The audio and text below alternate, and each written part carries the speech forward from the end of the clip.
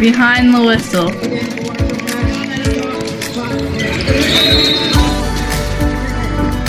I kind of live by the credo of respect.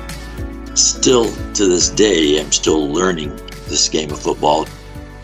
Looking at the game through the eyes of an NFL official has been really super beneficial to me. I think football is the greatest team sport in the world. Welcome to episode number 7 of Behind the Whistle, the podcast series where we talk to sports officials about their personal officiating journey. We'll gain insights into why these officials do what they do, and will be a great way of understanding how they balance their passion for officiating with their personal and professional lives. Our guest for this episode is Bob Barrett. Bob's journey in officiating started in the United States and stopped when he relocated to Australia. Once Bob found out that American football was played in Australia, he became involved and has made a profound impact to the game of American football at the local and national levels. I started out by asking Bob how he got into officiating. I actually had two friends, Al Church and Bob Hurd, who had been officiating for quite a long time. And for several years, they kept on encouraging me to try officiating. And finally, I joined their association in 1969 when I was 32. I joined the Channel Coast Official Association, which was probably the best and still is probably one of the best high school associations that do football, basketball, baseball, everything in high school sports. And that kind of was the first introduction, and I kind of just really loved it. I became an instructor in that association in 1974, teaching football to everybody there.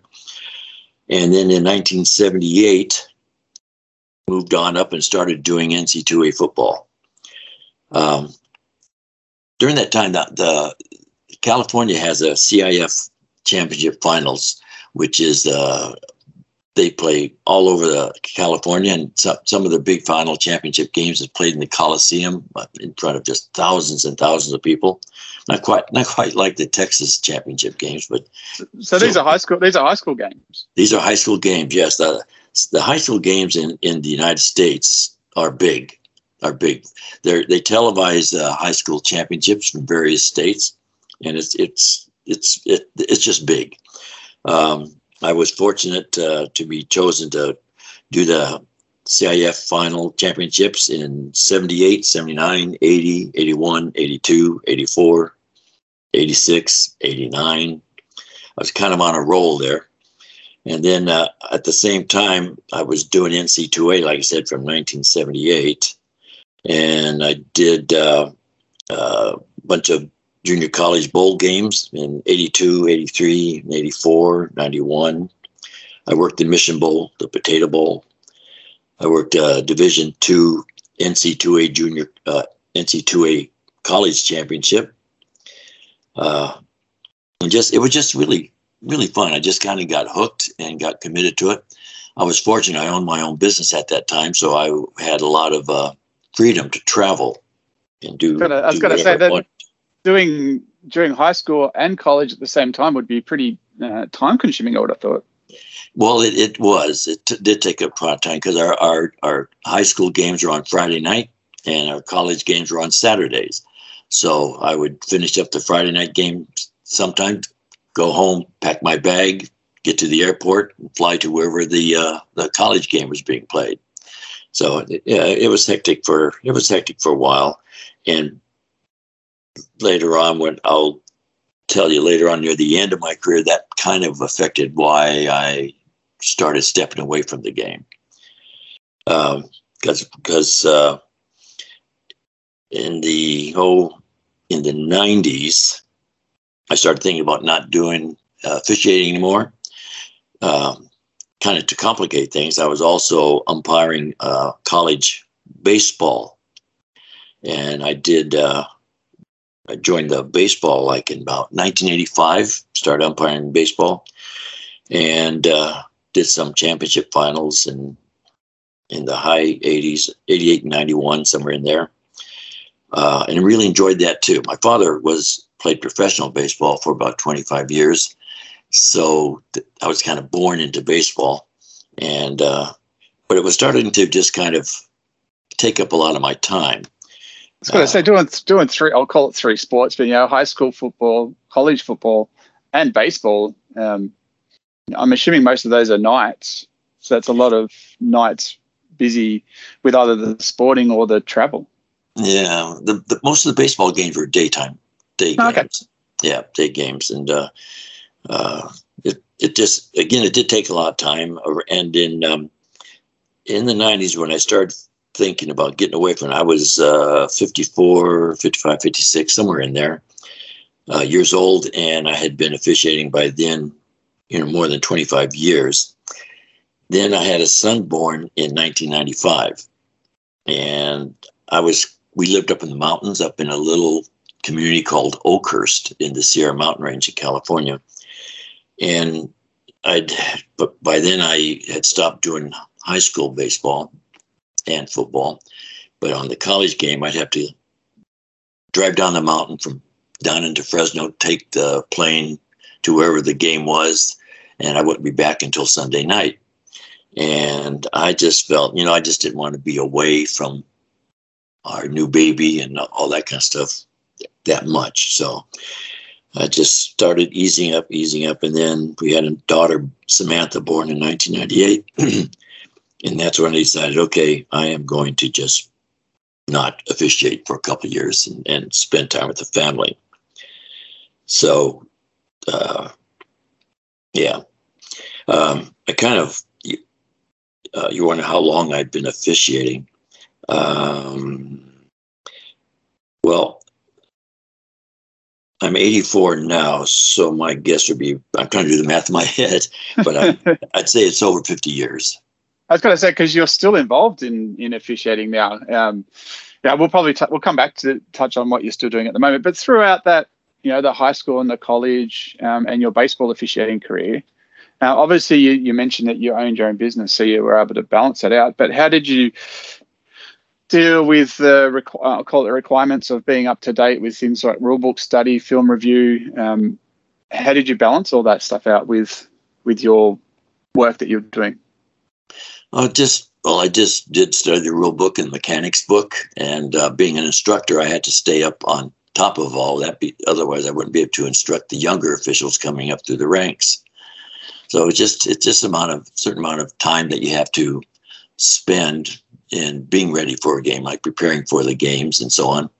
And after doing it for so long, so many years, after a while, you just kind of know it. You have a feel for it, and then you're only really concentrating on the rule changes at the beginning of every year. Yeah, okay. So with the, obviously you mentioned you had a couple of mates that got you into officiating.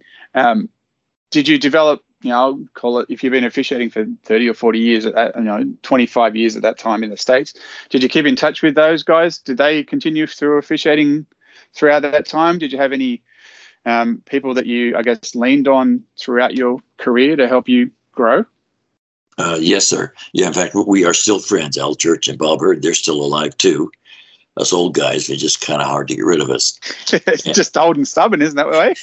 Yeah, kind of like that. They're still there, and we talk quite often.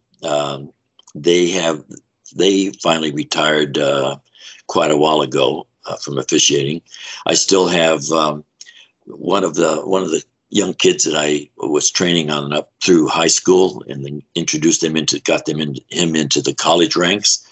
And he's been in the NFL now for, 15, 16 years. His name is Gary Cavaletto. He wears number 60. He's normally a deep wing, a field judge or a side judge. And he's still there, and we talk quite often. And I still, to this day, am still learning this game of football, because looking at the game through the eyes of an NFL official has been really super beneficial to me in just helping me balance officiating from rule book to actual play on the field. Another thing that actually helped me when I was doing the high school games, somewhere around say about 75 to 85, somewhere in that area. The Dallas Cowboys used to do their summer scrimmages, summer practice at Cal Lutheran College in Thousand Oaks, which was just over the hill from where I lived in the city of Simi Valley. And I was able to work their scrimmages and work their practices and work their blue-gray game and so on. And that was a great experience and really, really helped me in, again, looking at the game from a higher perspective, because those were the days when the Dallas Cowboys were really, really the Team USA. They had Tom Landry as the coach and Roger Staubach, Bob Lilly, Tony Dorsett, Randy White, Too Tall Jones. They had that was when they made their mark on the league, and it just gave me that was a great experience for me. I was going to say, with somebody at your stage of your officiating career, and obviously knowing what the Dallas Cowboys were known for at that point within the US, being able to actually officiate those games would have been a bit of a buzz. And I would imagine the first couple would have been fairly nervous doing it. And to obviously, if you're doing it for a couple of times, you'll probably get used to it. But the first couple of games, I would assume you would be probably pretty nervous going out there and doing those games. Yeah, it was, especially that very first day, because not knowing what to expect. And even though by then I had been doing some, quite a bit of college games, this was just a big experience. So that very first day, it was, I don't know, I must have packed my bag more than once, 2 or 3 times to make sure I had everything, and it was everything was clean and neat. And I got there about an hour and a half early, just because I wanted to make sure it wasn't late, and stood around for a while waiting for someone to come up to me and say, "Oh, hey, you're going to be doing this or doing that." And but a couple other officials that were there helped me. They helped me relax and told me, "Hey, don't worry about it. We're just here. It's just a scrimmage, don't worry about it. No one's going to yell at you, and it's just you're just sitting here. You're trying to. We want to try to get the players used to the officials, and us officials used to the players." So it was. They helped me get down to earth. How do they run those? Do they run them with full flag, scrimmaging, penalty markers, and all those sort of things, or is it a case of you throw your flag and you go, it would have been this foul, and then they just continue on with their scrimmage plays, or is it treated like a full game simulation? They had several type of scrimmages. They would have they wouldn't have kickoffs. They don't do that. The only one thing they'll do that would be in their what I call the blue-gray game, or what they call blue-gray game. That's where the offense is against the defense, and that was a full-on game. Normally their scrimmages, they'd have a passing scrimmage. There was just all pass plays. They'd have third and short scrimmages, just running third and short, plays that are designed to get 3-4 yards. They had goal line scrimmages, and our job was basically to officiate as a game. Sometimes when they were doing their early practice runs, they weren't wearing pads and helmets. That was just when they're doing some of the walkthroughs, and then later on in the summer practices, when they started putting on their gear, then it was a more contact, but it wasn't real heavy contact, and we were told to throw flags. Yep. And that would be a great experience to learn the situational awareness for when you're officiating a full length game, because when teams get into various situations, more likely to run certain types of plays. So, it allows you to, I guess, relax and see things that you've, obviously seen before for, those tight plays or those long passes and those sort of situations. Absolutely. I can tell you that the more you know about the X's and O's of football, the more you know the game from an offense and defense standpoint, you kind of can anticipate what the play is going to be. Always having in your mind down and distance, the tendency of the team. Is it a passing team or is it a running team? You look and see what formation they have in the backfield. The more you can anticipate what the play is going to be, the better you are to make sure you're in a position, you're looking in the right place and in the right direction to see if there's anything going on there. So with these practices, were you, I guess, always at the same position, or would you also use it as an official to, we know there's, well, back in those days it would have only been 6 or 7 man crews. Did you move around to different positions as part of those scrimmages, or were you generally, I guess, call it locked in at the position that you were officiating, I guess at the college level? Yeah, no. During the Dallas scrimmages, we would be moved around at all positions, even the referee position. We just kind of rotated, and we ran 7-man mechanics during the scrimmages. Though I think in the NFL now they do 8-man, but just rotate around. At the college level, I was just head linesman only. I worked the head lineman at every college game. I love the head linesman position. It's the only position where you're responsible for another crew beside your officiating crew. So I've always liked that responsibility and the efficiency of making sure that your chain crew is sharp and quick and precise. So. And I guess that those characteristics shine through with the things that you've done in your career, being the mentor and the training the training officer, or those sort of roles that you've had with officials. It shows when you're actually on the field. You enjoy doing that with the chain crew as well, interacting with the chain crew, bringing them along and assisting them to perform at their their ability. Yep. So did you find, as part of the scrimmages at the Cowboys, being able to rotate around help give you different perspectives and helped you become a better overall head linesman at the college level? Yes, it did. I totally believe. I'm the supervisor of officials here in WA, and I try to move the officials around to different positions because I've always believed that the more you know about what an umpire does and his responsibilities, and the more you know what a side judge's job is and his responsibilities, then the better you are going to be at your position, because you're starting to see the bigger picture of the entire field, the entire game, and you know what you can expect from your other officials, so that enables you to concentrate more on your assignment. And so I always felt that the more knowledge you have about all the positions, the better official you will be. And also be able to trust your other officials to look at the areas of responsibilities that they're looking at, so that you don't need to look in a specific area because that's been covered by another official. You can actually concentrate on what you need to concentrate on. Yes, sir. It makes a really big difference when you have experienced officials in these other positions. Being so short of officials, unfortunately, where most leagues here, especially in Australia, I know we use player refs, and again, knowing what that responsibility is for the side judge, and yet the side judge is being played by a player ref, then you know yourself where to expand your own vision to help cover the player ref's area. Makes the game flow smoother. But there's nothing like having experienced officials surround you. It's like a cakewalk. It just makes it for such an easy game. You've mentioned a couple of times, obviously you're over in Western Australia now. How did you come over to Australia and get involved?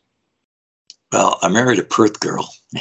And that was that. And we when I first met her, then we stayed up in the States. Like I said, we lived up in the mountains, in the Sierra Mountains for many years, quite a few years. And quite often I would bring my wife with me to the games. And so it kind of every weekend, it was kind of nice. But then once we had that first child, then she stopped traveling. And that's when I started just, realizing I really need to spend time with the family. But that's what brought me here, is married a Perth girl. And we just decided that my parents had passed away. And so the only grandparents that our children had lived here in Perth. So we came here in 2001, if I remember right. And then did you get involved straight away, or did you not know that it was played in Australia? What did you just, obviously do the family life thing for a couple of years and then become involved? Well, at the very beginning, I didn't even realize that there was a football league here. And then somewhere along the line, I saw something on TV that showed gridiron being played, or no, I think it was an advertisement. They're looking for officials, and it must have been a tag on to something I was watching. And I thought, I didn't know that. So I started Googling and found out that, there was a game's going to be played. So I went to the game and watched it. And my first reaction was quite frankly, disappointment. Coaches were screaming and yelling at the officials, and officials were screaming back, and it looked very unprofessional, and play was kind of sloppy. It just, I just was disappointed, and so I just walked away from the game. And then later, I just felt, this is such a great game. I think football is the greatest team sport in the world, and it is just one of those great games that you got to give respect to because of everything that has come before it. And so I decided to get involved, and I started just mentoring from the sidelines, just picking some young kid that's on the sidelines as an official and just start talking to him. And somewhere along the line, the word spread back to Miles Newman, who's kind of the head of all the officials here in Australia. And one thing led to another, and then I started becoming the supervisor of officials and trainer, instructor. How, I guess, obviously you've got a vast knowledge of and experience from being over in the US. How were those first couple of interactions taken in your local games? Obviously, when you're walking up to people, obviously nobody's aware or know what you've done previously, and you're imparting all of your knowledge and experience onto them. How was that received? Was it, here's this American who thinks they know everything and not, or were they open to your tips and things? How was it perceived? Well, it was mixed. That first kid, I remember that first kid I was standing behind, that very first game, talking to him. When the game was over with, I was walking away, and he ran after me. He said, "Hey, I don't know who you are, but if you can come to other games, I'd appreciate you talking to me." So that made me feel good that he was receptive and so on. And I could see he improved during that game. And so I kept coming back. Occasionally I ran into someone that just didn't take it in. They didn't absorb it. Maybe it was resentment that I'm trying to help them and tell them. I certainly do not think I know it all, because, like I said, I'm still learning the game. I'm still learning nuances and new concepts and philosophies in officiating this game.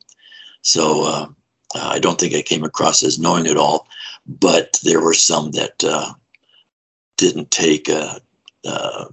listen to me very much, is what I might say. Yeah, and I know that being over here in New South Wales, where I am, hearing of the growth of not just the officiating, but also the quality of the officiating and the respect shown between officials and coaches and players has a lot to do with what you've been able to achieve over the whatever that would make it, 15, 20 years that you've been here. What have you been, I guess, how have you done that? How have you been able to increase that respect for officials and the interaction between the coaches? What things have you put in place to help, get to that stage? Well, I kind of live by the credo of respect. Respect is probably the biggest word in my vocabulary as far as if you're going to be working the game, officiating a game, no matter what the game is, football, baseball, basketball. The game deserves respect because it is a great game. And the players and the coaches deserve respect because they're the ones that are dying out there on the field, you know, then the mud, the blood, and the beer, the linemen, all that stuff. And so you've got to give them respect. And by giving them respect and treating them with respect, being polite, being not confrontational, that it makes a difference, and pretty soon you earn their respect back.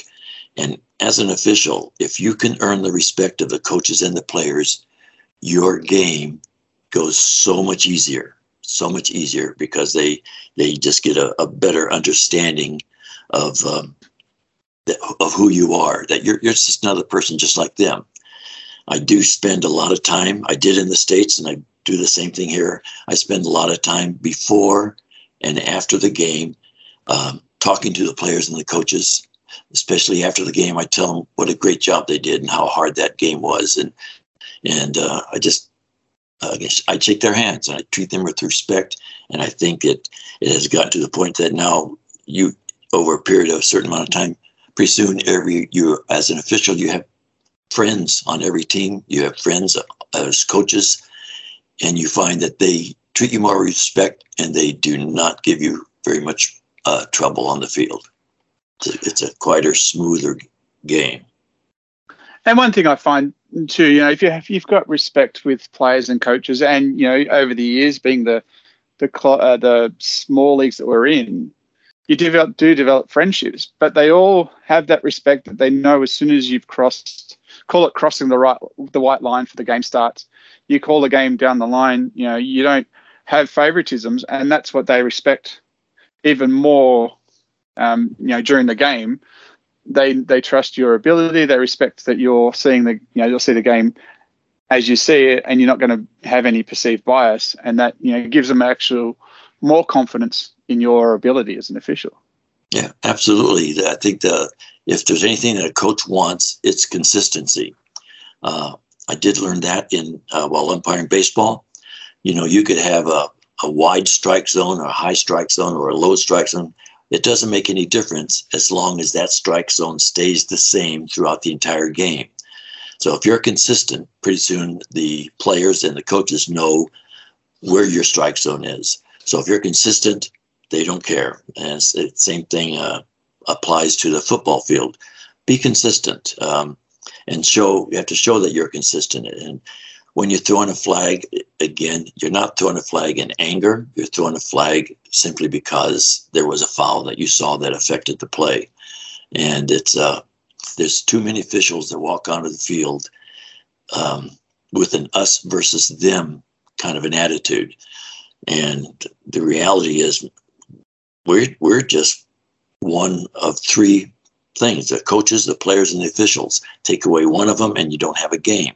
And we are not a group of people standing outside the game throwing flags at the game. We are part of the game. And if we don't immerse ourselves as an official into the game and be part of the game, then we won't understand the emotions that the coaches and players are going through. And we will wind up causing problems because we're throwing flags when maybe we should be throwing flags, or we're not talking properly to the players. We should be when they get real hot, we should be calm. The angrier they get, the calmer we should get, because our calmness should then start spreading and calm them down.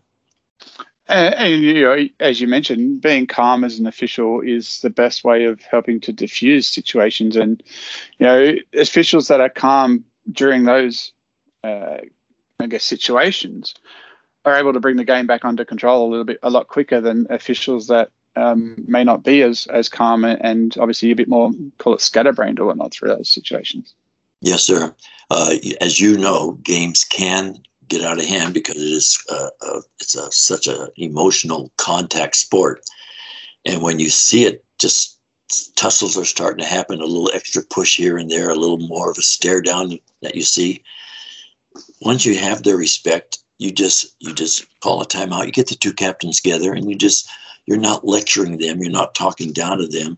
You're just discussing with them. Okay, guys, because it's not your game.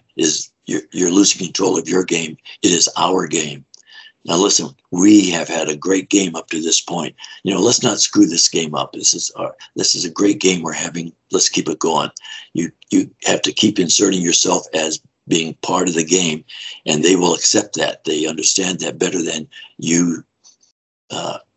If you stand off to the side as an official and that you're lecturing them and telling them, hey, you guys are losing control of the game, and then you're not being one of them.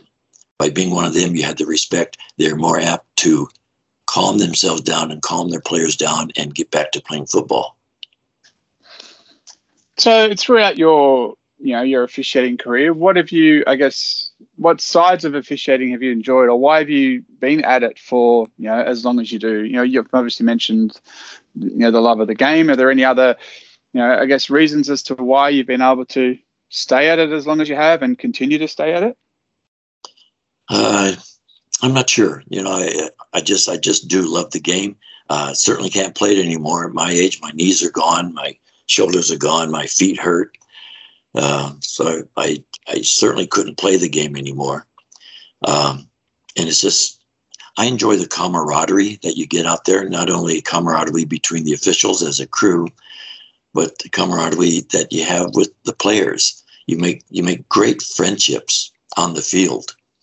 Almost, it's like a brotherhood. I think your interior lineman will talk about the brotherhood of the lineman, and it permeates the game, and it's such a really good feeling when you walk off the field knowing that you did a really good job officiating that game, and that the players and the teams got a really fair go at winning the game or losing the game.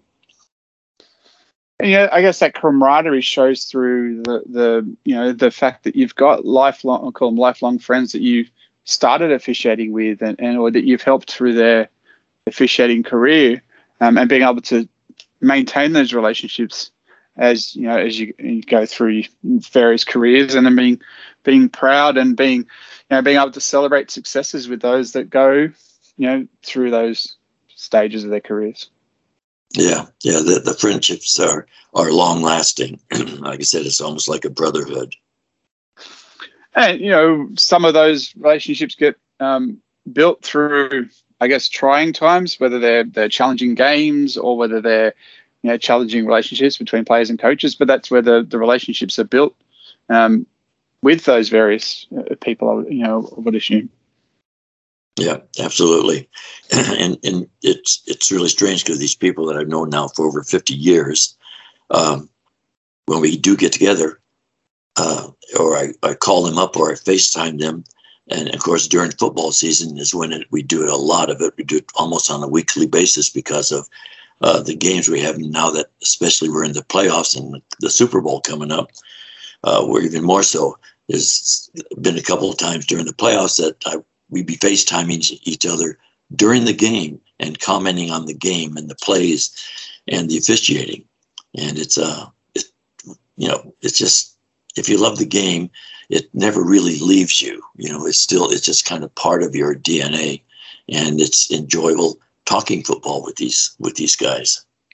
And I would imagine too, it gives you a different perspective to watch the games. You're not watching it to an extent for the spectacle of that the game is. You're watching it to see how it all, I guess, choreographs together, and how various the players, the coaches, and the officials all interact and do their job, I guess. Absolutely. I get asked quite often, what's your favorite team? And I tell them I don't have a favorite team. When I started officiating, I kind of stopped having favorite teams, because you have to absolutely be so unbiased out there, because that's what our job is, to not care if they score a touchdown or not care if they make a first down. So being totally unbiased, you don't care who wins the game. And I got to the point where when I was watching games on TV, I didn't care who won or who lost.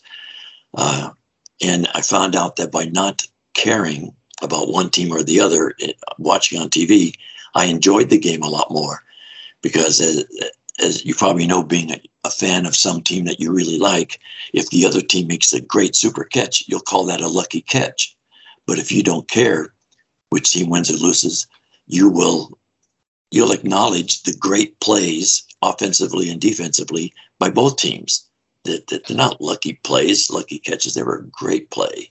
And so I found I enjoy the games a lot more because I don't care who wins. What I do have is I have favorite players, favorite people in the game. I mentioned a couple. I loved the Cowboys in those days because they just, those people were just super players. I think Tom Brady is by far the greatest quarterback I've ever seen. Jim Brown is one of my favorite running backs. Emmitt Smith was awesome. I have favorite players. Joe Montana was one of my favorites. So I root for players, but teams, I don't have any favorite teams anymore. And I guess as an official, that's it's the ideal place to be. You're no bias towards teams, so if you happen to get into the opportunities of officiating any of those games with any of those teams, you're obviously going to have a clear mind as to do your role. Do you find yourself, watching the officials and either learning or critiquing on various things that they do during the game to learn from them and obviously pick up any new techniques or mechanics that they do? Yes, sir. I'll tell you what I do, and it sounds kind of silly, maybe even pedantic. I record the games on TV and college because we play NC2A rules here as adjusted by IFAF, but basically NC2A. I'll record the college game and then I'll watch it. And when I see a flag flying through the air, I immediately stop it and then I rewind it back to the point, and then I watch the play to see if I can see the foul where that the flag was thrown at. I want to see, can I see it? And if I see it, then I know, oh, okay, that's what the flag was for. Or sometimes I'll see it, and then, hey, that's a foul. Then I'll see the flag come in, and that always makes me feel good that I spotted it too. If I don't see the foul when the flag came in, then I keep playing it forward until the referee says whatever he had holding on 76, and then I'll go back again and replay it and look for 76 and see what kind of foul did he do that warranted a flag. Because as we all know, you can throw a flag on every single play in the game, every single play, without doubt. But of course, that would ruin the game. So the better officials will decide, that the flag is warranted. The foul has to be so worthy of a flag that you're going to throw it. And it has to have an effect on the play or the game of some sort. But that's what I do. I try to keep learning as to what they're seeing to throw a flag, and did I see it? Did I agree with it? I'm a little surprised at how often I disagree with the flag that's thrown by these guys, because they're, especially in the NFL, they're so trained and so watched that I'm just amazed anytime they miss a call. But they miss calls too. I guess we are all human after all, and we're not inside their head or looking to see where they're looking. And we know, we generally know what their responsibility is supposed to be on a play, but there's so much going on, and players at that stage are so fast and so big to they do as we all know, to call what they do call is it's pretty impressive. Absolutely. They by far are the best of the best, and they're so scrutinized. Their officiating has changed over the last several years based on the a video review, and I'm not sure it's for the better. Talking to other officials there, they tend to agree. Because say it's a close play at on the end zone, they are more apt to call it a touchdown, knowing that it will be reviewed, than calling it not a touchdown, because it might not be reviewed. And so to me, that kind of takes away that concentration level that you have to make the call on those kind of situations with really tight calls of down before the fumble, or fumble before he was down, or did that ball cross the goal line? I think there's a tendency to just relax a little bit. Okay, we're going to call this a touchdown, and the video can review it. And if it's not a touchdown, then they'll save us. And I think that has taken away some of the concentration level of some of the officials.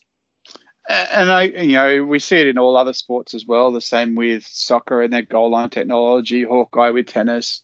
It's the balance of bringing in technology to help improve the game, and also bringing in technology that takes some of the personality away from the concentration away from the officials, because they know that technology may save us in this call, so we'll err on the side of whichever side we err on, because we know that if we get it wrong, technology can come back and reverse the call. Whereas in certain situations, we'll be afraid to call it a certain way, because if technology shows it to be the other way, then we've made something that we probably shouldn't have.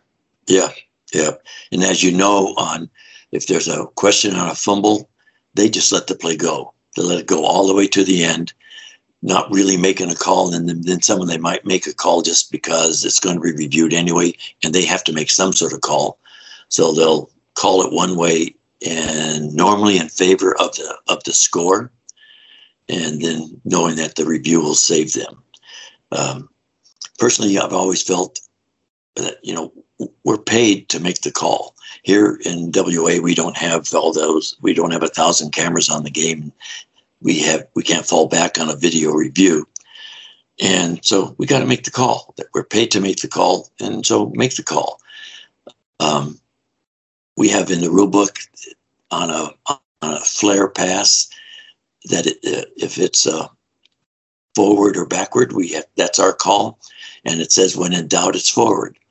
Well, I say there should be no doubt. It's either forward or backward. So just make the call. Make the call forward or backward, and don't say, gee, I don't know, so we're just going to call it forward. Well, we're being paid to make the call, so make the call.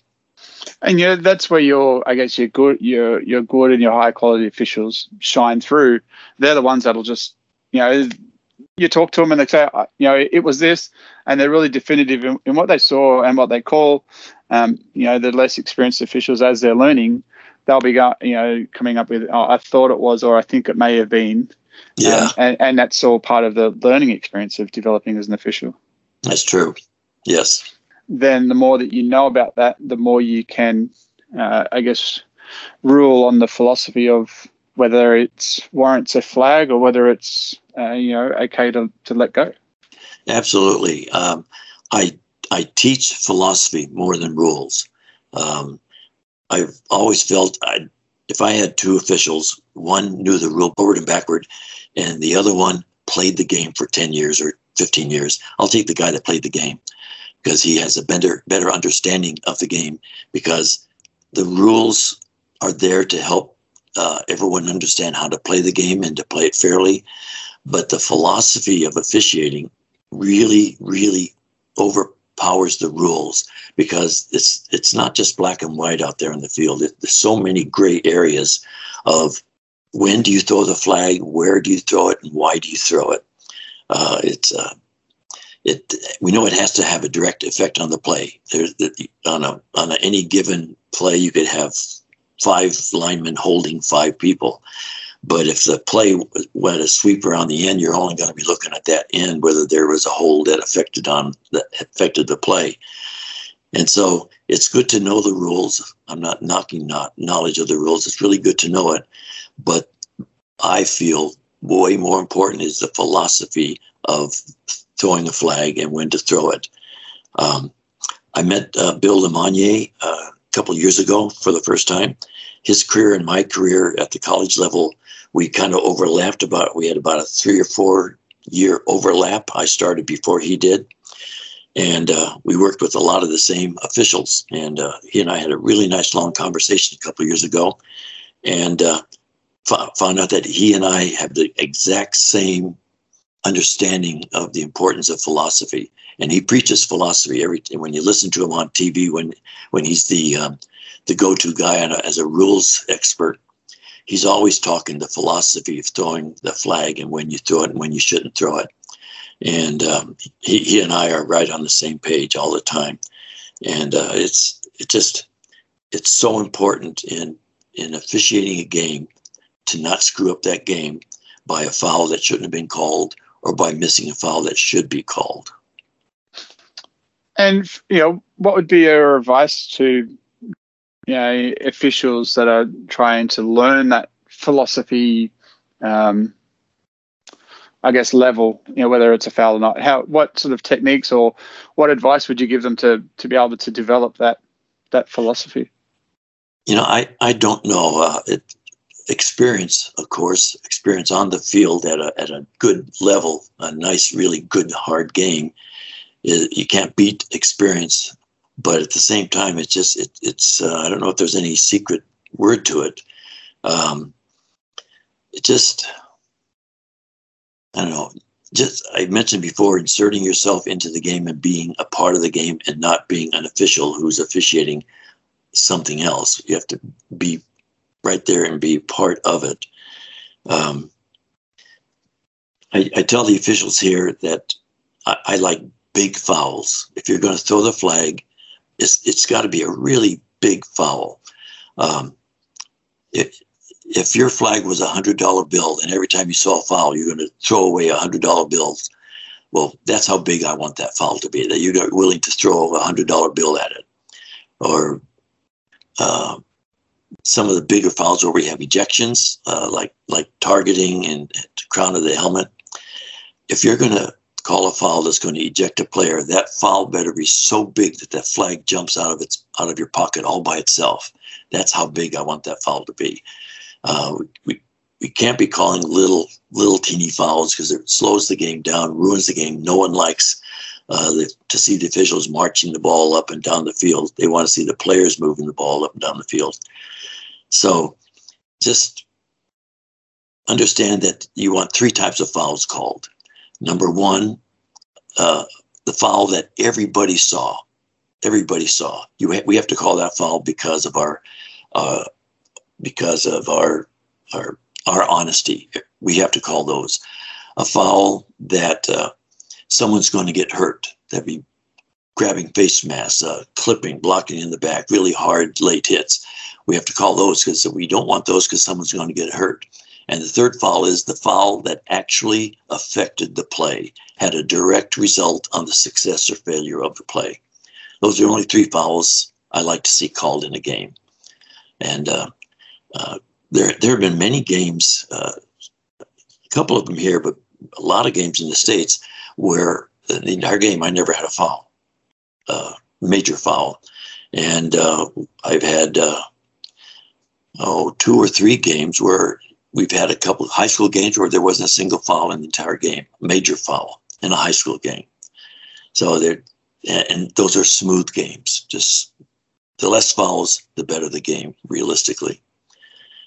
So that's what I think. Just make sure if you're going to throw the flag, it's got to be a big foul, big foul.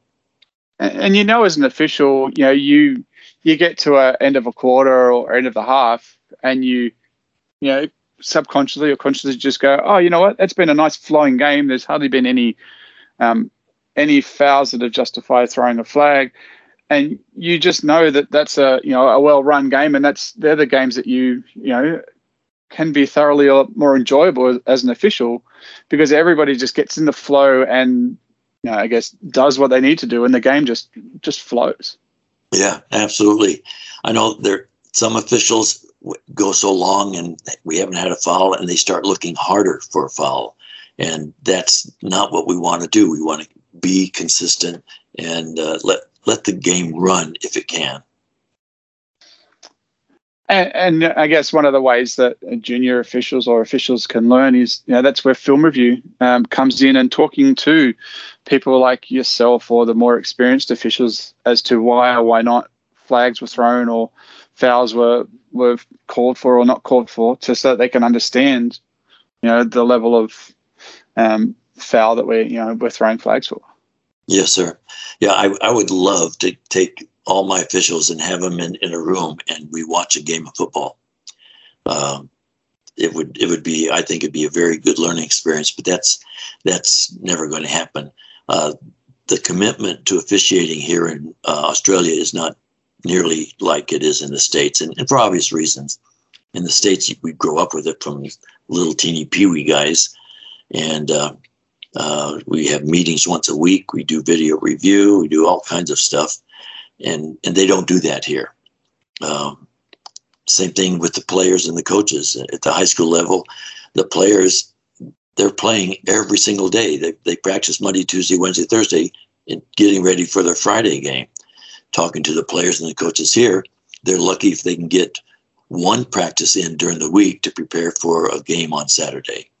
So there's a certain lack of commitment to the game here in Australia that I would like to see, pick up, because if this game can get big as it has in the States and as it has in Europe, it can get big here because it is such a great game. And I think probably 80% of Australians don't understand the game. I have a lot of people telling me, it seemed all kind of boring. A lot of just standing around and just kind of boring.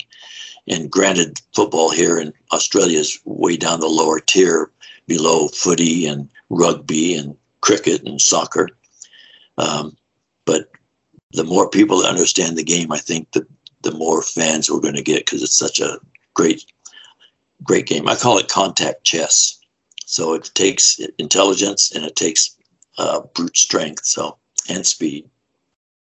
Yeah, and I think, in Australia especially, where I guess call it blessed to some extent, that all of our major contact sports are, call them continuous sports. So there's no real major stoppages for any length of time through the game. It's you start at the kickoff or whatever it is, starts the game, and then you go. The clock runs until they stop it at whatever, whenever the time's up. Whereas American football is so unique in the way that it's played.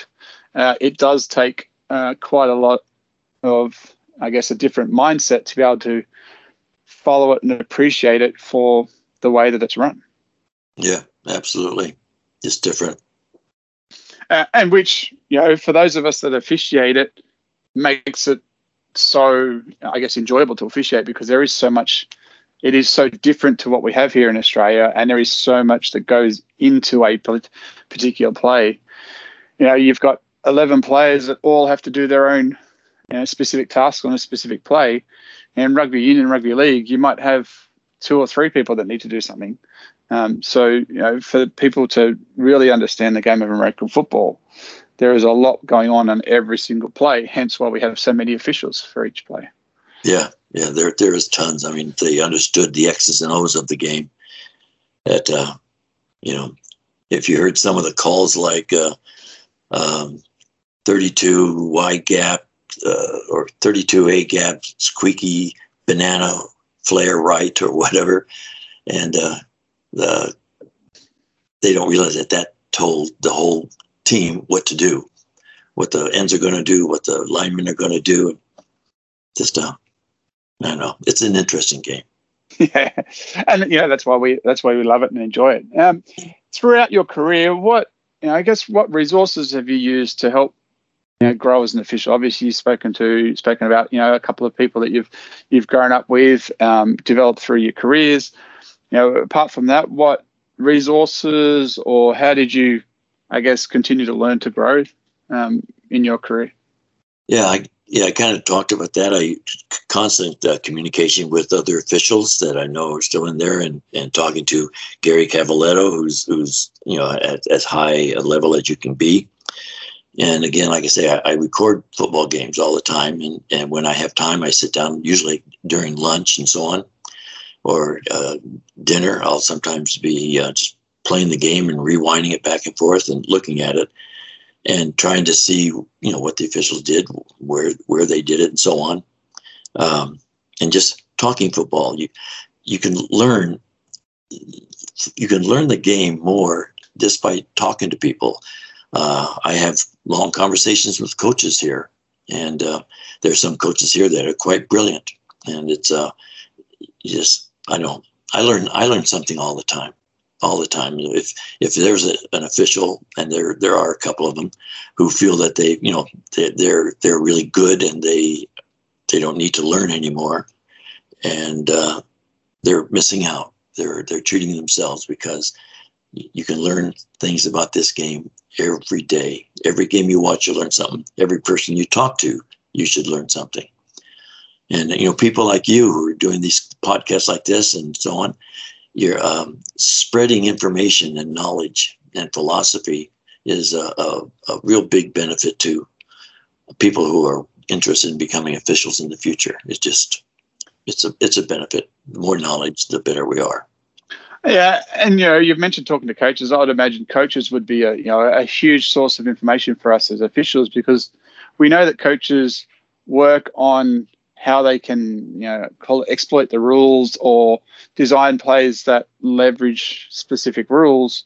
So if they're trying to do that, we're talking to them about it. We understand what they're trying to do, and there's a lot of toing and froing, so that between us we all understand clearly what is allowed and what's not allowed, and continue to improve the quality of the game itself by ensuring that players adhere to the rules and the philosophies of the game. Absolutely. There was in the States, there was many, many, many times the coaches would stop me or talk to me before the game or after the game, and they'd have a play written down on a piece of paper, and they say, hey, Barrett, how about this play? Is this a legal play? Will this work? And because usually they're always trying to look for an advantage. Coaches always want this advantage and try to do a trick play, and they're all trying to be very clever, and some of them really are. But and so we go over it, and I explain, yes, that's legal, or no, that's not a legal play, and I explain why and so on.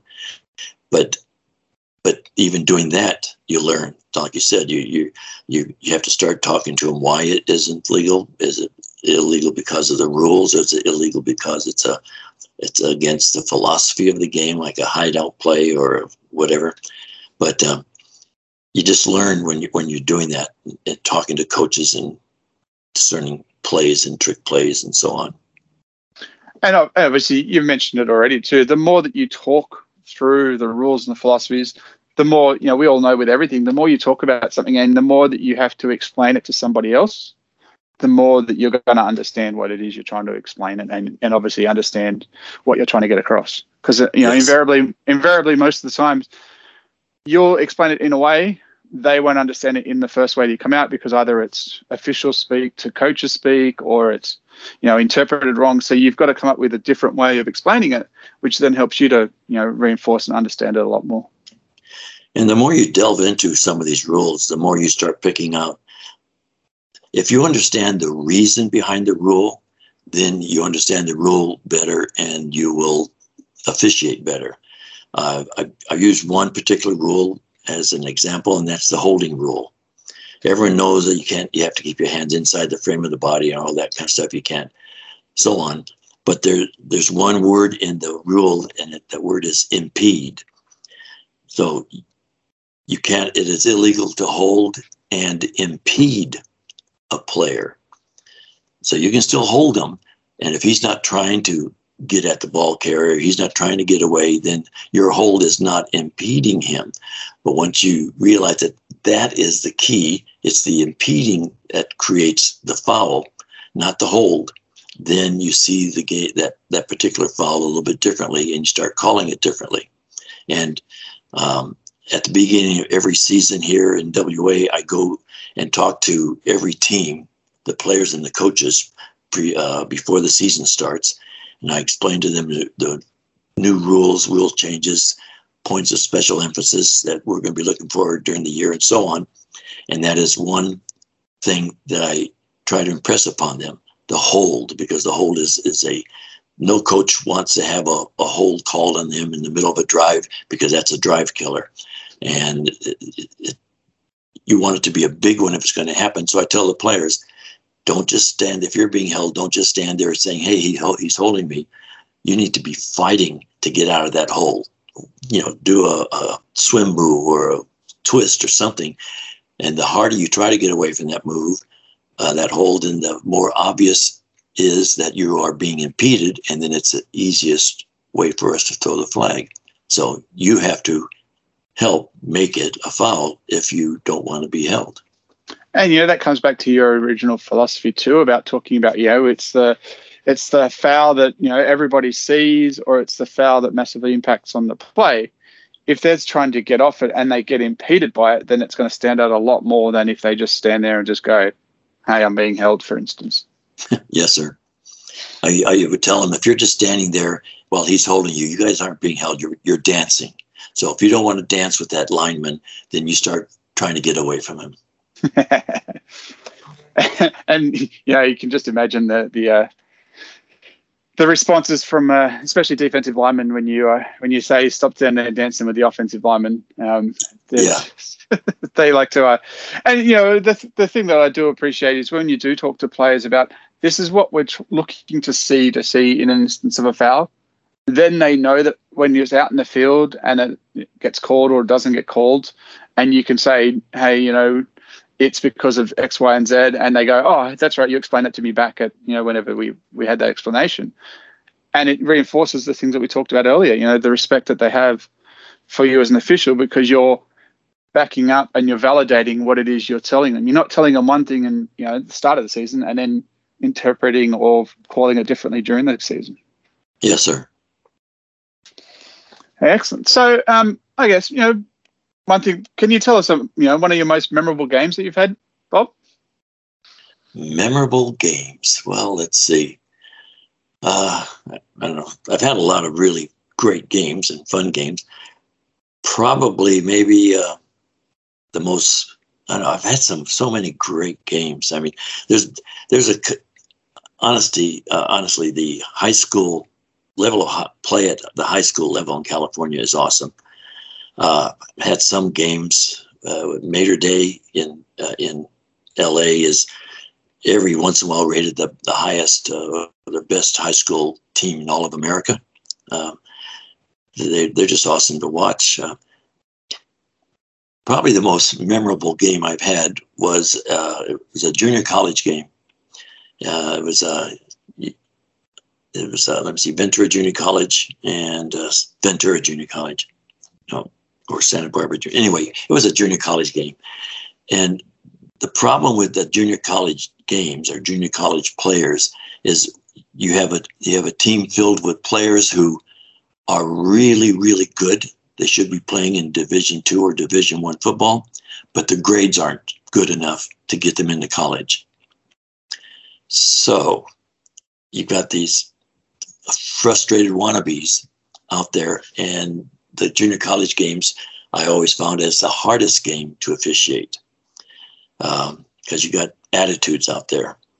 And in this particular game, we were running along, and it was around maybe about 3-4 minutes left in the fourth quarter. One team was getting beat pretty badly, and all of a sudden, a play went over on one sideline, and one of the players from the other sideline, but who happened to be on the field, went up to some guy sitting on the bench, tore his helmet off, and hit him with it. And of course, you had an all-in, and this wasn't a little shovey match and people trying to separate each other and so on. This was an all-in, and this. Very quickly, as officials, we just backed away. We are not getting involved in the middle of an all-in. We'll separate a couple players, but after that, it was the coach's job. So we just sat back, and we just started taking down numbers. And by the time the coaches finally got it finished, and we got the players back on their sideline, with officials gathered, and we have so many numbers that we'd be throwing out of the game, that we decided, okay, we're just going to write a report and send it to the head of the sports director of both teams, and of what we saw, what we observed, and what happened. And I brought the coaches into the middle of the field and says, okay, both coaches, you guys are going to keep your players on the sideline. We got 3 minutes left in this game. Keep them on the sideline, and once the game is over with, I said, you visitors, you guys are going to walk right to your bus and put all the players on the bus, and have your trainers bring your gear and put it on the bus. And I said, your home team, once they are all on the bus, now you can leave your sideline and go to your locker rooms. and that's how it's going to happen. They both agreed that's what would happen.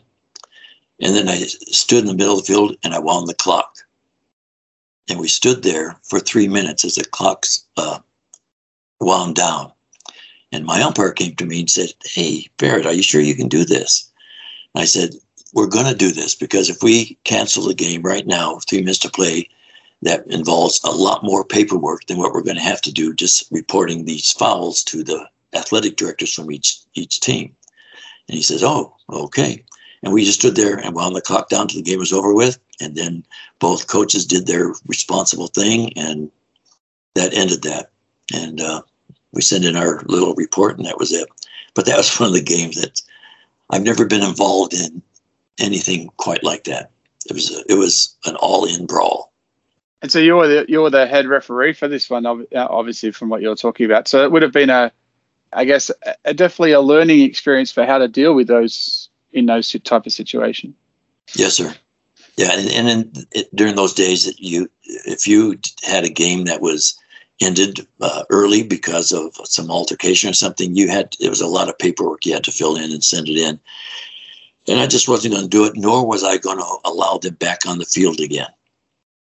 So just kept them separated and so on. I'll tell you another, not a game that was memorable, but a player that was memorable. I don't know if you're young enough to remember Randall Cunningham. Yeah. He quarterback for the Philadelphia Eagles for a long time. Yep. He was a quarterback for Santa Barbara High School, and he was a man among boys. He was just so impressive, so awesome that I just loved working his games. And he was a nice kid, very respectful out there, and he was just a natural born leader. And I remember him a lot. He was just really, really good.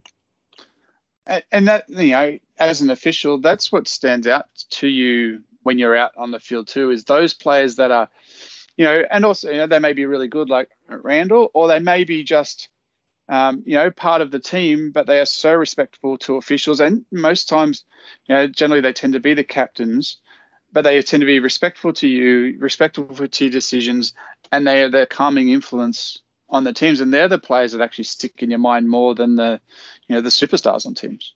Absolutely, yeah, those are really good guys. I've had many others that worked their way on up, but he was the one I remember the most because he was so good. I mean, just gee whiz, so good. I should have signed him as an agent right then. No conflict of interest or anything, but yeah. We don't worry about conflicts of interest as an officials, do we? No, not at all. And just thanks for all of that advice. And there's plenty of information in that discussion, obviously, that we other officials can learn from and grow with. What would be one piece of advice that you'd give to somebody thinking of becoming an official or who's just recently started in their officiating career? What's a piece of advice that you'd give to somebody in that, that stage? One piece of advice, probably or multiple. Yeah, commitment and patience. Those two things. Be patient with yourself. Learn patience with coaches and players. They're more emotional. We are not. Be patient with them. Let them sound off once in a while.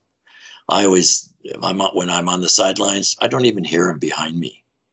They've got to say the magic word or cross the line directly for me to even turn around and engage with them. So my advice is be patient with them. Don't be too thin-skinned. Don't be rabbit ears. And commitment. If you're going to officiate. Don't go in with one foot on the field and the other foot somewhere else in a pub somewhere. Commit to the game and be part of the game. Because like I say, you got to be all in. You got to become an integral part of the game itself on the field. Coach, players, and officials. Excellent, Bob. And that's great advice and great information to give to somebody. And obviously, it applies to all sports, not just American football. If you're an official for any other sport, understand the philosophies of that sport, understand what the players and the coaches are trying to achieve, and you'll be able to do enjoy the officiating that you do, and obviously develop your career as you see it. Yeah, absolutely. And if you do that, you'll get so rewarded. The rewards way more compensate for any kind of time that you put in for it. And the rewards may not necessarily be, call them the high level achievements. It's just the rewards of knowing that you're helping to facilitate, a well-run game, and players and coaches can decide the game and enjoy what they're doing out there. Yes, sir. Awesome. So just wanted to say thanks for your time today, Bob. I've really appreciated the chat. It was awesome to hear your journey, and to be still passionate about the sport at having been around it for as long as you do is obviously really encouraging for those of us that are various stages of our careers to know that, hey, look, doesn't matter what age we are, we can get involved, we can start getting involved, we can there's always things that we can do to stay involved and help to grow the officiating. So thanks a lot for coming on. Yes, sir. It was a pleasure chatting with you, Greg. All right, excellent. Thanks, Bob. And we'll no doubt we'll talk somewhere down the track when some of the other representatives or other competitions and stuff end up coming back on. So thanks again. Yeah, I look forward to seeing you again, Greg. And when the wall comes down and we get back to a semi-normal life. Yeah, the opportunities to go and learn from other officials interstate is just, even here in Australia, there's opportunities to do that, obviously outside once the COVID restrictions and things are, but there's so many well experienced and highly knowledgeable officials here in Australia that, to be stuck in, learn off your one state is sort of pretty closed-minded. If you can get access to people, like yourself, and as you mentioned, Miles, and, even people like Bill Lamonier, who's more than happy to assist out with international officials. There's so many people that we can learn from within our community. Yeah, and the beauty of technology is we can do that now instead of having to be in person. So thanks. Yeah, thanks again, Bob. Yes, sir. Take care. What a fascinating journey Bob has had, and it's really encouraging to see his passion still going strong after being involved for all these years. As Bob mentions, having a respect for the game that you're involved with will do wonders for your officiating career. If you're interested in starting your own journey, check out the directory on our website at sportscollaboration.com, where you'll be able to find contact details for the officiating associations near you. If you're an official who's looking for some additional support through your journey, drop us an email via the feedback section, and we'll be more than happy to reach out and see how we might be able to help. I'll leave you with this final point of encouragement from Bob. Game deserves respect because it is a great game. And the players and the coaches deserve respect because they're the ones that are dying out there on the field. The mud, the blood, and the beer, the linemen, all that stuff. And so you've got to give them respect.